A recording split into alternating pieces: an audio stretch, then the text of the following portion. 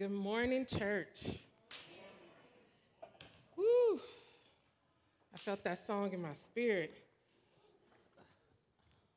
Mm.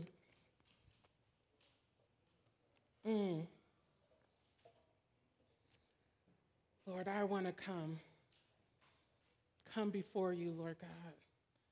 Thanking you, Lord Jesus, that you are here with us. Thank you, Lord God, that your spirit is here with us. Thanking you, Lord Jesus, for your truth. Thanking you, Lord God, that you never give up on us, Lord God. Thank you, Lord Jesus, for your presence in this room this morning, Lord. Have your way, Lord. Empty me, Lord God. Let it be you, Lord Jesus. Oh, Father, we give you glory and honor in the name of Jesus. Amen. Oh, welcome. My name is Joy, and I'm one of the associate pastors on staff. It's been a good morning so far, right? Woo! You know, we are in this current study where we are studying the book of Galatians. And the book, as we know, is actually a letter. And so each week we're going to go through a new chapter. Our goal is not to give you an exhaustive look into the book of Galatians, but one of our few of our goals would be to give you some biblical insights so that you may grow in your understanding, grow in the gospel, and grow in your faith.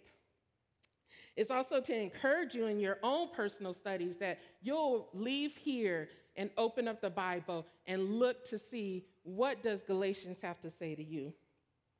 And in that, lastly, providing some material for the small groups that we have going on throughout this week. Yes, small groups. David was able to kick off last week.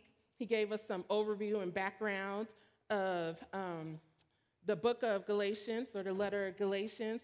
And in that, he actually, sorry, I love my sister. I got distracted. Okay, I'm on it though. He gave us the book. He gave us an overview. What I want to do this morning is catch us up. If you have not been with us, I want us to all get on the same page. So I'm going to give you just a little bit of key information that's going to help us get into the next book. So Paul is the author. The author of Galatians. Galatians is a different type of book or letter because it actually wasn't just sent to one church. It was sent to multiple churches. And those multiple churches were multi-ethnic churches comprised of Jews and Gentiles. He also wrote this letter because he wanted to respond to a theological crisis that was going on in the church, in the churches of Galatia. And then lastly, he really wanted to encourage the believers, Jews and Gentiles, to live out their faith according to the gospel of Jesus.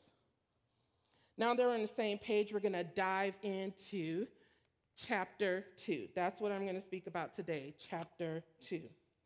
The title of this message, I don't normally do titles, but I felt the title this morning. The title of this message is Let Freedom Ring.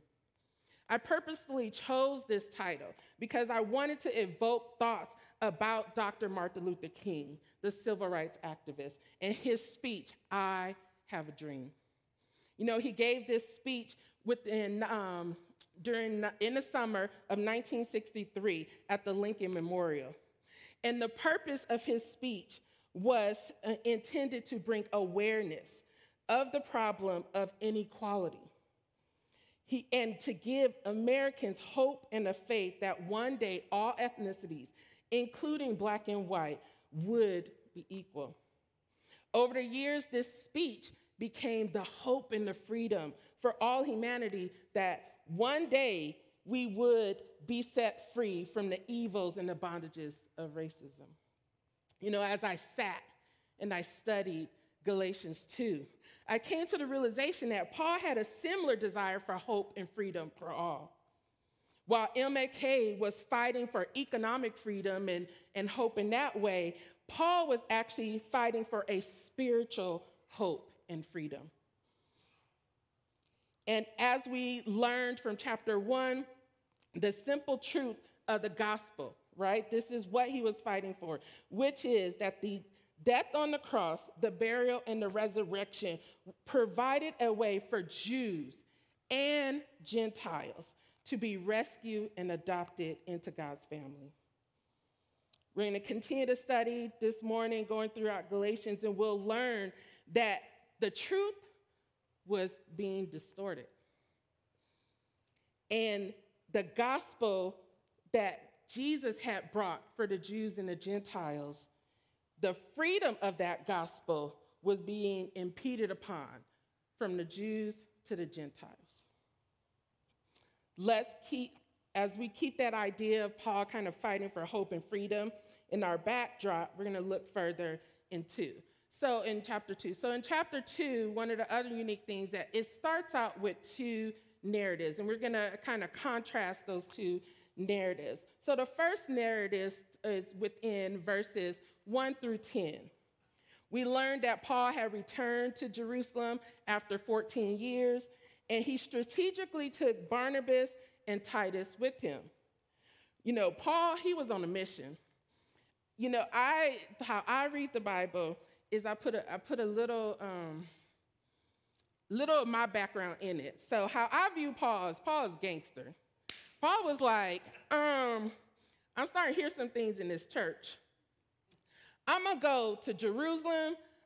I'm going to talk to the leaders because I want to make sure what I'm teaching, the revelation that I had, is what they're actually teaching.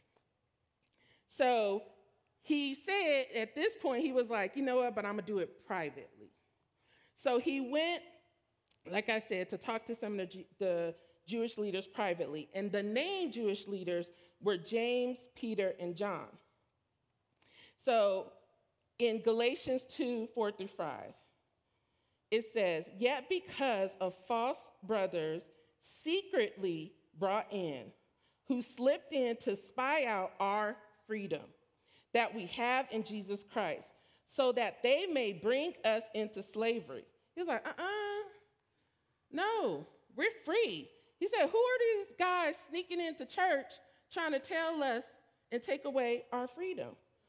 He said, then he said, to them, we did not yield in submission, not even for a moment. The not yielding is not the biggest part. The biggest part, he said, so that the truth of the gospel might be preserved for you.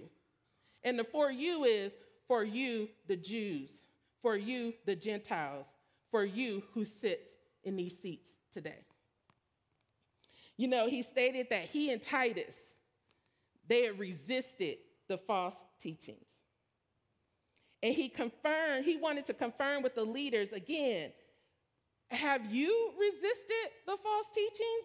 Like, let me know. Let me know what you're teaching out here. And as he had a conversation with them, they talked through what revelations had been given, he came to the realization like, okay, we're all on the same page. We're all teaching the right thing, that the gospel is pure. And the gospel is not just for the Jews, but it's for the Gentiles. And then lastly, he kind of confirmed for himself, I'm not running this race in vain. I'm not running it in vain. So we go to verses 6 through 10. And he kind of wraps up his narratives with some thoughts. God is not a respecter of person. I think sometimes we need to hear that. Sometimes we think we got to come to church and fix ourselves up and, look a certain way. But God is not a respecter of person. Paul was convinced that anyone could be used by God, regardless of your credentials or your non-credentials. Nothing, absolutely nothing could be added to the scriptures. He learned that the leaders, I loved how he said the leaders, they neither could add anything or subtract to the message that I have been given by Jesus, the message of the gospel.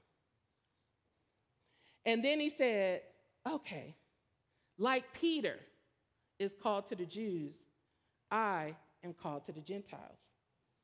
He knew he was entrusted to call to preach the freedom to the Gentiles.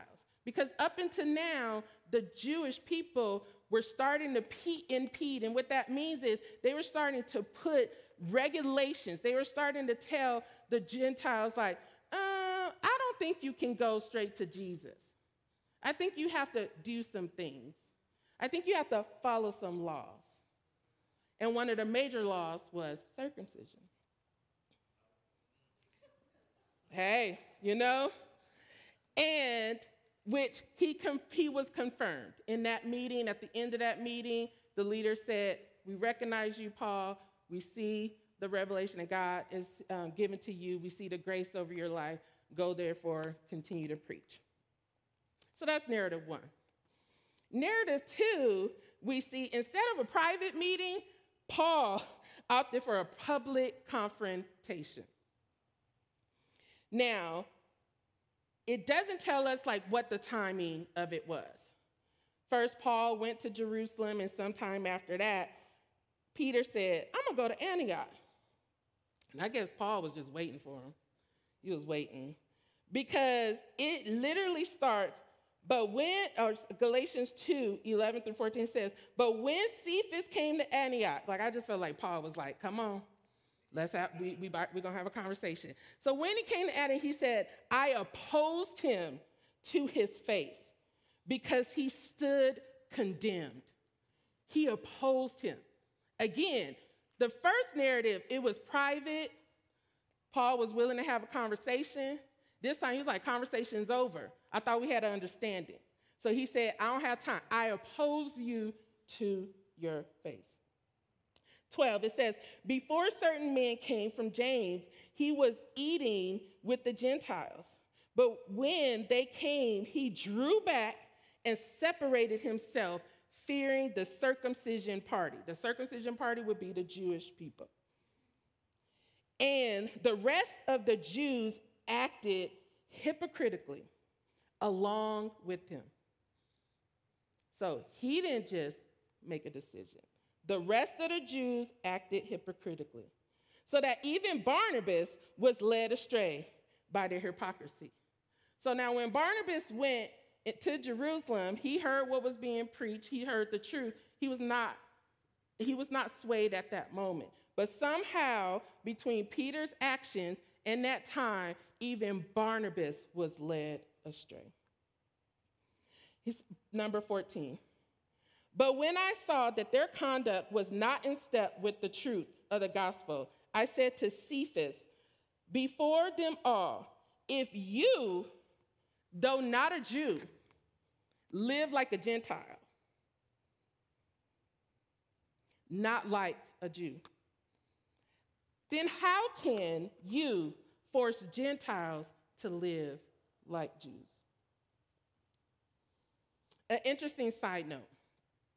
When Paul confronts Peter, he chooses to confront him in his Aramaic pronunciation of his name, Cephas. And I think in my reading, my understanding, he wanted to make sure that Peter remembered who he was as he was confronting him. Peter's name is meant rock. And if you know that in John 21, Jesus called out Peter and gave him his new name, Peter, and then said, and the different translations, he had a Greek and he had an Aramaic name, and it was meant rock. Peter was supposed to be the rock. And it wasn't just that he was supposed to be the rock, but he was supposed to be the rock that Jesus was going to build his church on. So can you imagine the rock changing and taking people with them?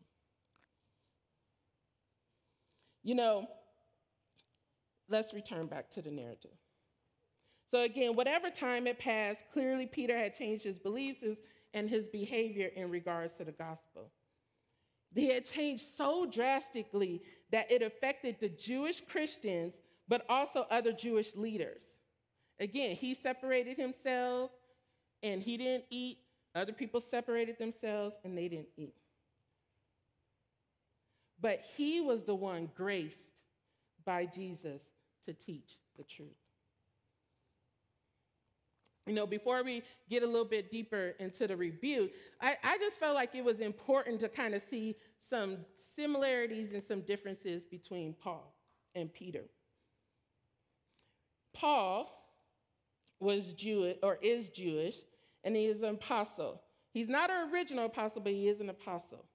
He's a zealot who is precise in his action. If you remember his transformation, before he became a Jew, he was going around killing all the Christians. Before he became a Christian, he was killing all the Christians because he thought he was fighting on the right side of faith. So a zealot, just so you may know, a zealot is a person who is fanatical and uncompromising in their pursuit of their religious ideas. He was, again, a disciple of the Jewish faith, but he had an extreme transformation, a transformation by grace through faith. He never wavered in his faith or his convictions and his revelation from God. And he was called to teach Jewish and Gentiles, but his main ministry was to the Gentiles. Now let's look at Peter. Peter is also Jewish. He is actually an original apostle, meaning that he walked with Jesus. Peter was one of the 12. He saw everything. He was, again, a disciple of Jesus. He had first-hand knowledge of Jesus' ministry and the truth of the death, burial, and resurrection. A difference. But oftentimes, he wavered in his faith. Now, he had first-hand knowledge. He saw. But oftentimes, he wavered in his faith. And he had to be corrected and called back to right teaching. So similar to Paul, they were both called to teach Jews and Gentiles, but his specific calling was to minister to the Jews. Now with those, quick similarities and differences, let's talk about the rebuke. Like, why was Paul so upset? Now, obvious, reason that he was upset is because Paul was like, I'm mad because you are distorting the truth of the gospel. You are adding on to the gospel what should not be added on to. But I think some other things that he could be mad or kind of fueling that I'm about to confront you in front of everybody situation may have to do with Paul as a leader. Again, Paul as a leader, but Peter as a leader. Paul and Peter, they have similar drastic transformations. Peter was with Jesus. He saw everything. Paul accepted Jesus and was changed after. But they both had a same revelation about who the Gentiles were supposed to be and how they were supposed to come and believe in the truth of the gospel. If you think back on Acts 10, Peter had a whole vision because he was a Jewish person saying, how can I even eat with the Gentiles? How can we even fellowship? And God was like, oh, okay, let me give you a whole vision. Let me send you to Cornelius. Let's have a whole conversation. And so he came to a full revelation of, oh, yes, we as Jews cannot impede upon the freedom that the Gentiles have to accept Christ. We cannot make them do our laws, follow our culture to accept Christ. Because the freedom of the gospel is that the gospel is for all. It's for all. It's for all. It's so interesting that even though they had some similar transformations, even though they had some similar convictions, it was Peter who continued to waver in that. And I think Paul just was like, listen, before I even believed in Jesus, I was out here killing, thinking I was on the right way. And I wasn't even walking with Jesus. Like, I didn't see him. I didn't get to sit with them, have dinner, or anything like that. So he's thinking like, Peter, how dare you? Like, how dare you? You were there. You were there. and you are changing the truth of the word. You are deciding that you can take away the freedom of the word. So I think, I'm just reading Galatians 2, and I was like, man, like, yes. You know what I mean? Like, yes. We cannot add and we cannot subtract what God has for us.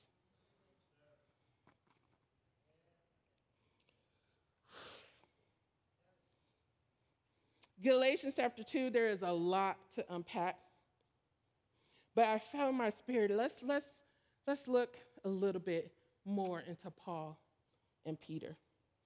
What are some truths that we can extract from their encounters? And so I have 4 truths for us today. The first, it is not about you. Ooh, sometimes those are some hard words. It is not about you. Have you ever had somebody say, it's not personal, but like whatever they said after that, it felt so personal. You know what I mean? I felt it to my core, right?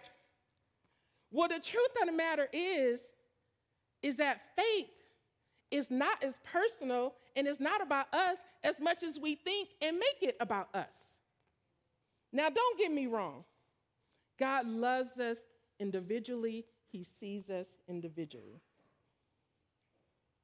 But faith is about the one who created and saved us. John 3:16. For God so loved the world that he gave his only begotten Son, that whoever believed in him should not perish, but have everlasting life. It started with him, it continues to be about him, and it will always be about him. Now, with that said, we all have our own personal journeys. In our individualized journeys, if we're not careful, we can get lost in our faith when we make it more about us than what he's doing, because there is a much larger story. We are all a part of a much larger story. It is our Creator who we depend upon to lead and guide us in our story. And there's freedom in knowing that. There's freedom in knowing that there is someone bigger than me, that the Creator who's bigger than me knows my story, knows where I should be going, knows what should be happening in this season and in the seasons to come. And a part of that larger story is that salvation is not based upon my works. Because sometimes when we make our story about us, then we start thinking about the works we need to do to better ourselves, right? To get to heaven. How can I good my way to heaven? But again, it ain't about us. It ain't about us. He loved us, and he wanted a relationship with us. I love that in his power and freedom, we do not have to rely on our own strength to change. Galatians 2:16.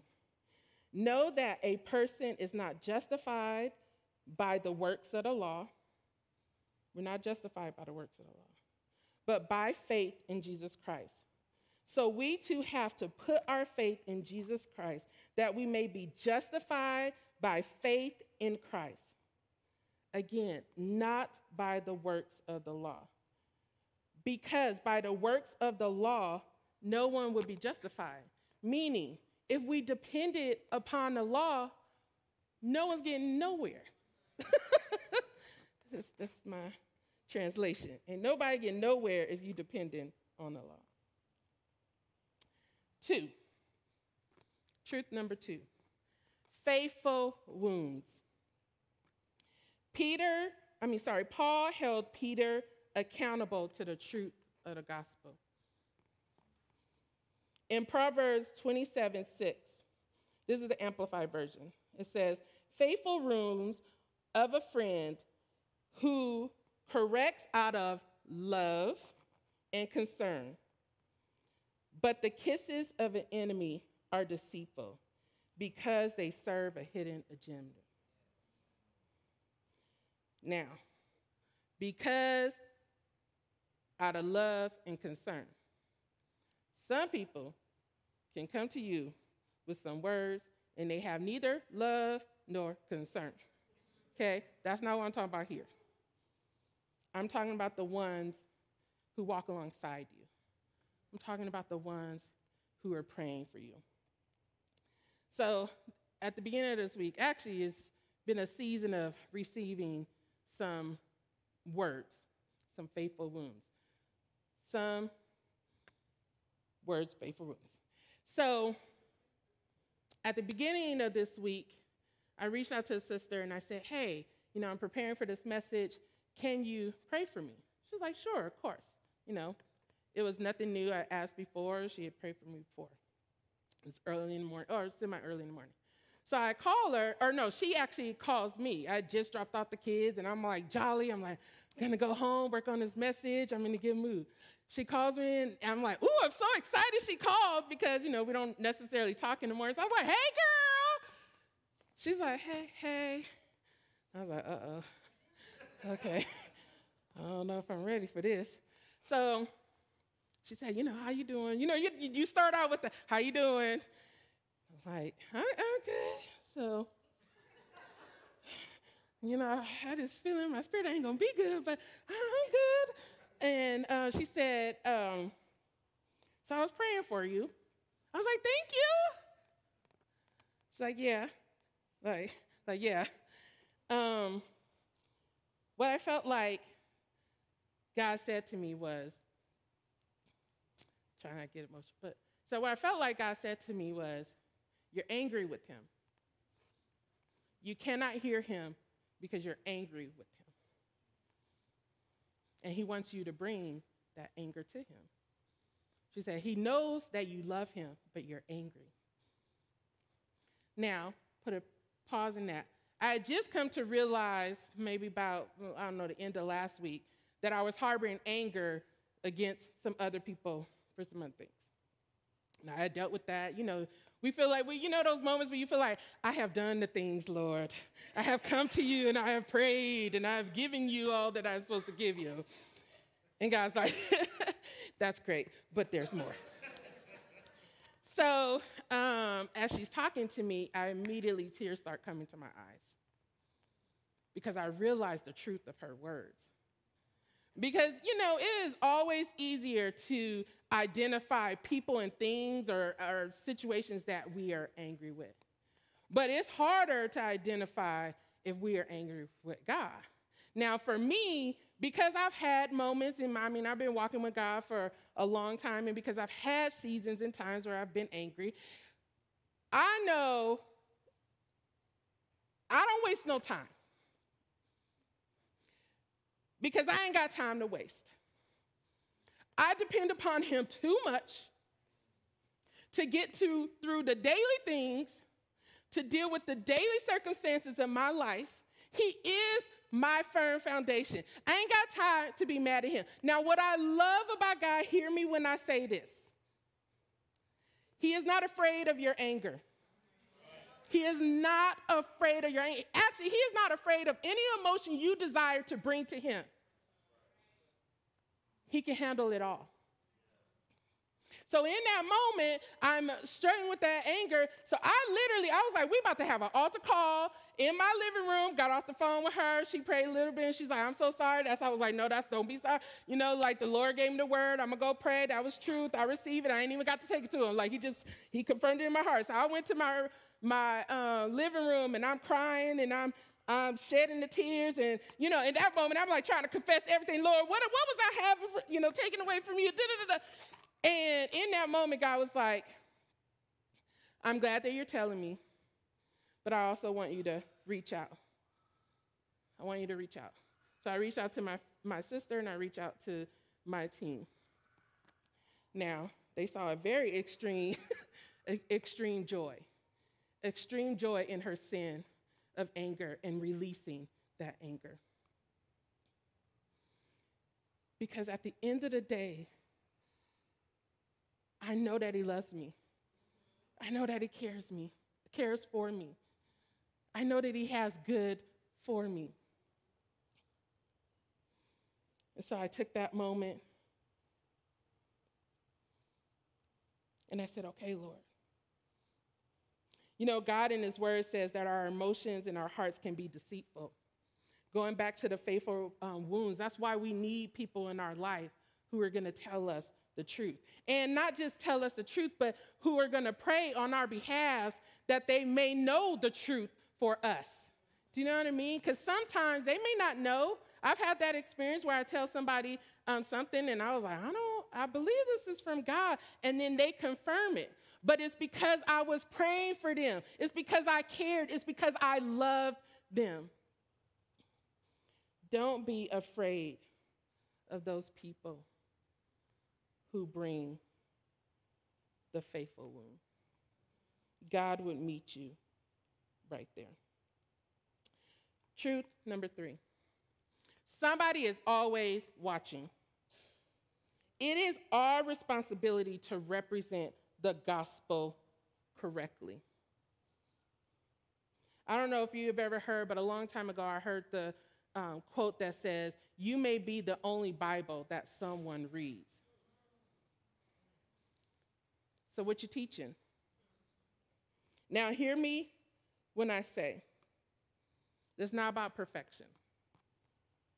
Let's go to Galatians first. Galatians 13:14, how Paul confronts Peter about his actions. In 13, it says, the rest of the Jews acted hypocritically along with him, so that even Barnabas was led astray by the hypocrisy. But when I saw that their conduct was not in step with the truth of the gospel, I said, Cephas, before all of them. Meaning he was talking to Peter, but he was talking to everybody. If you, though a Jew, live like a Gentile and not like a Jew, how can you force the Gentiles to live like Jews? Again, we are not called to be perfect, but what we are called to do is point people to the perfect one. God says in our weakness, he is made strong, right? He is made strong. So even in the transparency of like, I ain't getting this thing right, but I know who to go to in the time. All right. The last one, Jesus is a firm foundation.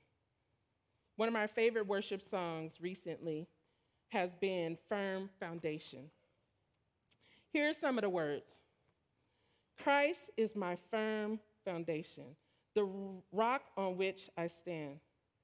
When everything around me is shaken, I've never been more glad that I have put my faith in Jesus, because he has never let me down.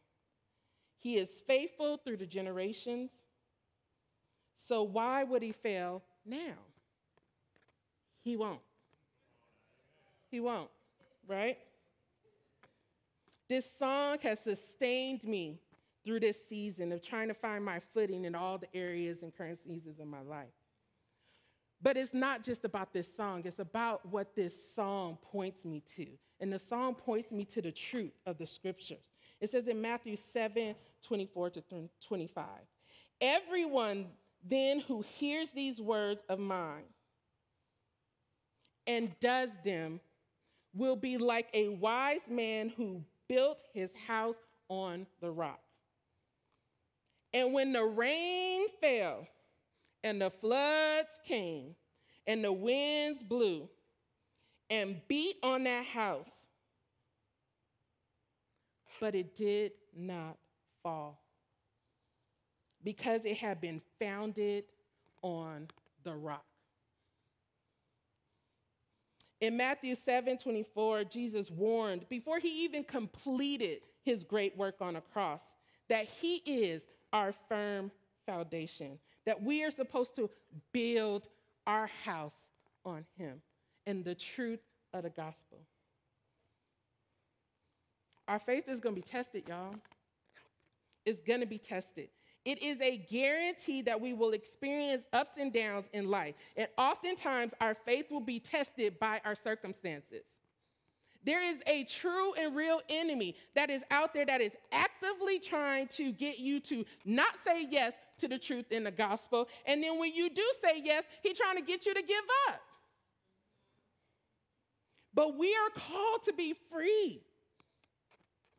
In those trying times, when we feel the need to add or subtract from the power and the freedom of the gospel. You know, this often happens when we feel like we need more power in our circumstances or when we're feeling powerless in our circumstances. Paul reminds us that not only Christ's words, but his actions, again, are our firm foundation. And we can count on him no matter what is happening. Now, I say that, I'm not saying it's not going to be hard. Sometimes it's going to be hard. But again, if we were relying on our own strength, that is when we lose and get lost in faith. But when we rely on him as our firm foundation, that is when the wind is coming, when the flood is coming, when you are being beaten up. Listen, I got COVID recently. I told somebody, I felt like I was ran over with a truck, and then somebody came and beat me up. You know what I mean? That's how deep it was. That's how sometimes we can feel as we walk through our seasons of life. But he is our firm foundation. Galatians 2:21, I have been crucified with Christ. I no longer live, but Christ lives in me. The life I live now in the body, I live by faith in the Son of God, who loved me and gave himself for me. I do not set aside the grace of God. For if righteousness could be gained through the law, Christ died for nothing. He died for nothing. Christ died for our sins. We cannot do anything to save ourselves or to better ourselves into a relationship with God and into his family. There is such a freedom in accepting that truth. The lie of the law is that if you just live good enough or perfect enough, you can save yourself. But no one is perfect but God and his Son. So that is the reason that the power of the cross, when Jesus died on the cross for us, he gave us his perfection, that we may be able to walk into relationship with him. We could be reconciled, as they say, with him, and we can become a part of his family. Translation, what we say here all the time, that we were rescued and adopted. So again, Jesus is the rock. He's the ultimate firm foundation. He is our ultimate hope and freedom. You are called to be set free. Jesus wants to set you free.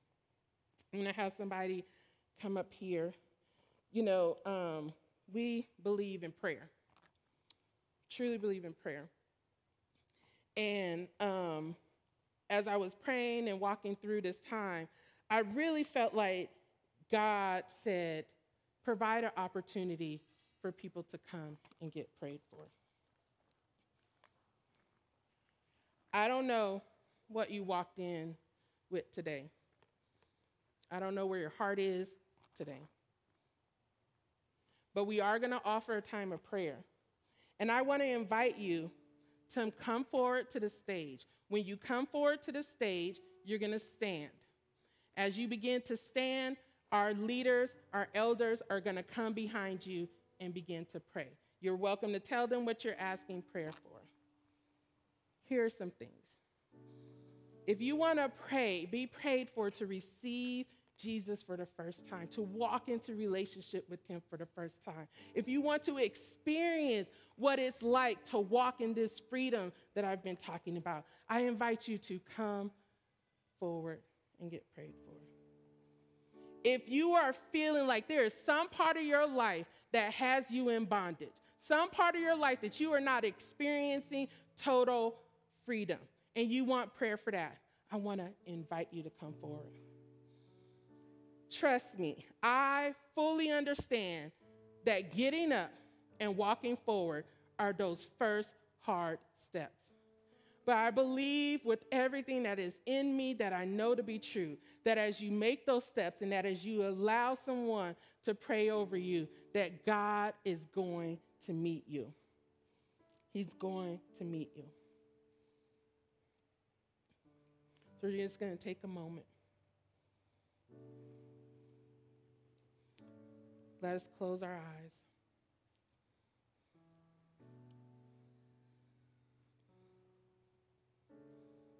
Lord, we thank you. Come on up. Come on up. Lord, we thank you. We thank you and we praise you, Lord God. We thank you that you are a good God. We thank you that you know everything that's going on right now, Lord God. Thank you that you have a purpose, Lord Jesus. Oh, Lord God, we thank you. Oh, Lord Jesus, we thank you. Whatever you feel like is holding you back, praying for freedom in your life. He sees you and he knows you. He knows that you may feel lost. He knows that you may feel angry with him. He says, come, come, allow me to meet you. Come. He knows that you're worried about someone. He said, come, give me that burden. Let me help you. Oh, Lord, we thank you, Jesus. Oh, Lord, we thank you, Lord God. We thank you, Lord Jesus. Have your way, Lord. Have your way this morning, Lord Jesus. Oh, Lord God. We thank you, Jesus. We thank you for the work that you're doing, Lord God. We thank you, Lord Jesus, that you know every situation, that you know every heart. Oh, Lord, you are worthy of praise. Worthy to be praised, Lord Jesus. I know it's late, so we're going to just say a final prayer. People are getting prayed. Lord, I thank you. I thank you, Lord Jesus. I even thank you for those who couldn't get out their chair today. And I pray, Lord Jesus, asking, Lord God, that you would set them free in the area that they are wanting to offer up to you today, Lord God. That you would go into the areas of their heart, Lord God, and speak truth, and speak freedom, and speak grace, and speak life, Lord Jesus. I thank you, Lord God, for the work that you're doing in all of our lives, Lord Jesus. I thank you that you never leave us where we are. I thank you for even those who are here that are investigating and not sure about any of this, Lord God. I know that you are working in their lives. And I pray that you would send people to their lives that will be able to speak the truth in a way that they would be able to understand, Lord Jesus. Not adding or subtracting, but in a way that they will be able to understand and receive, Lord. I thank you, Lord Jesus, that for all who desire, that we can experience freedom, complete freedom in the truth of your word and in a relationship with you, Lord. I pray a blessing over everyone here. May they go out this week, Lord Jesus, and may they experience you working in and through their lives, Lord. We glorify you and honor you. In the name of Jesus, amen. Thank you, church. You're dismissed.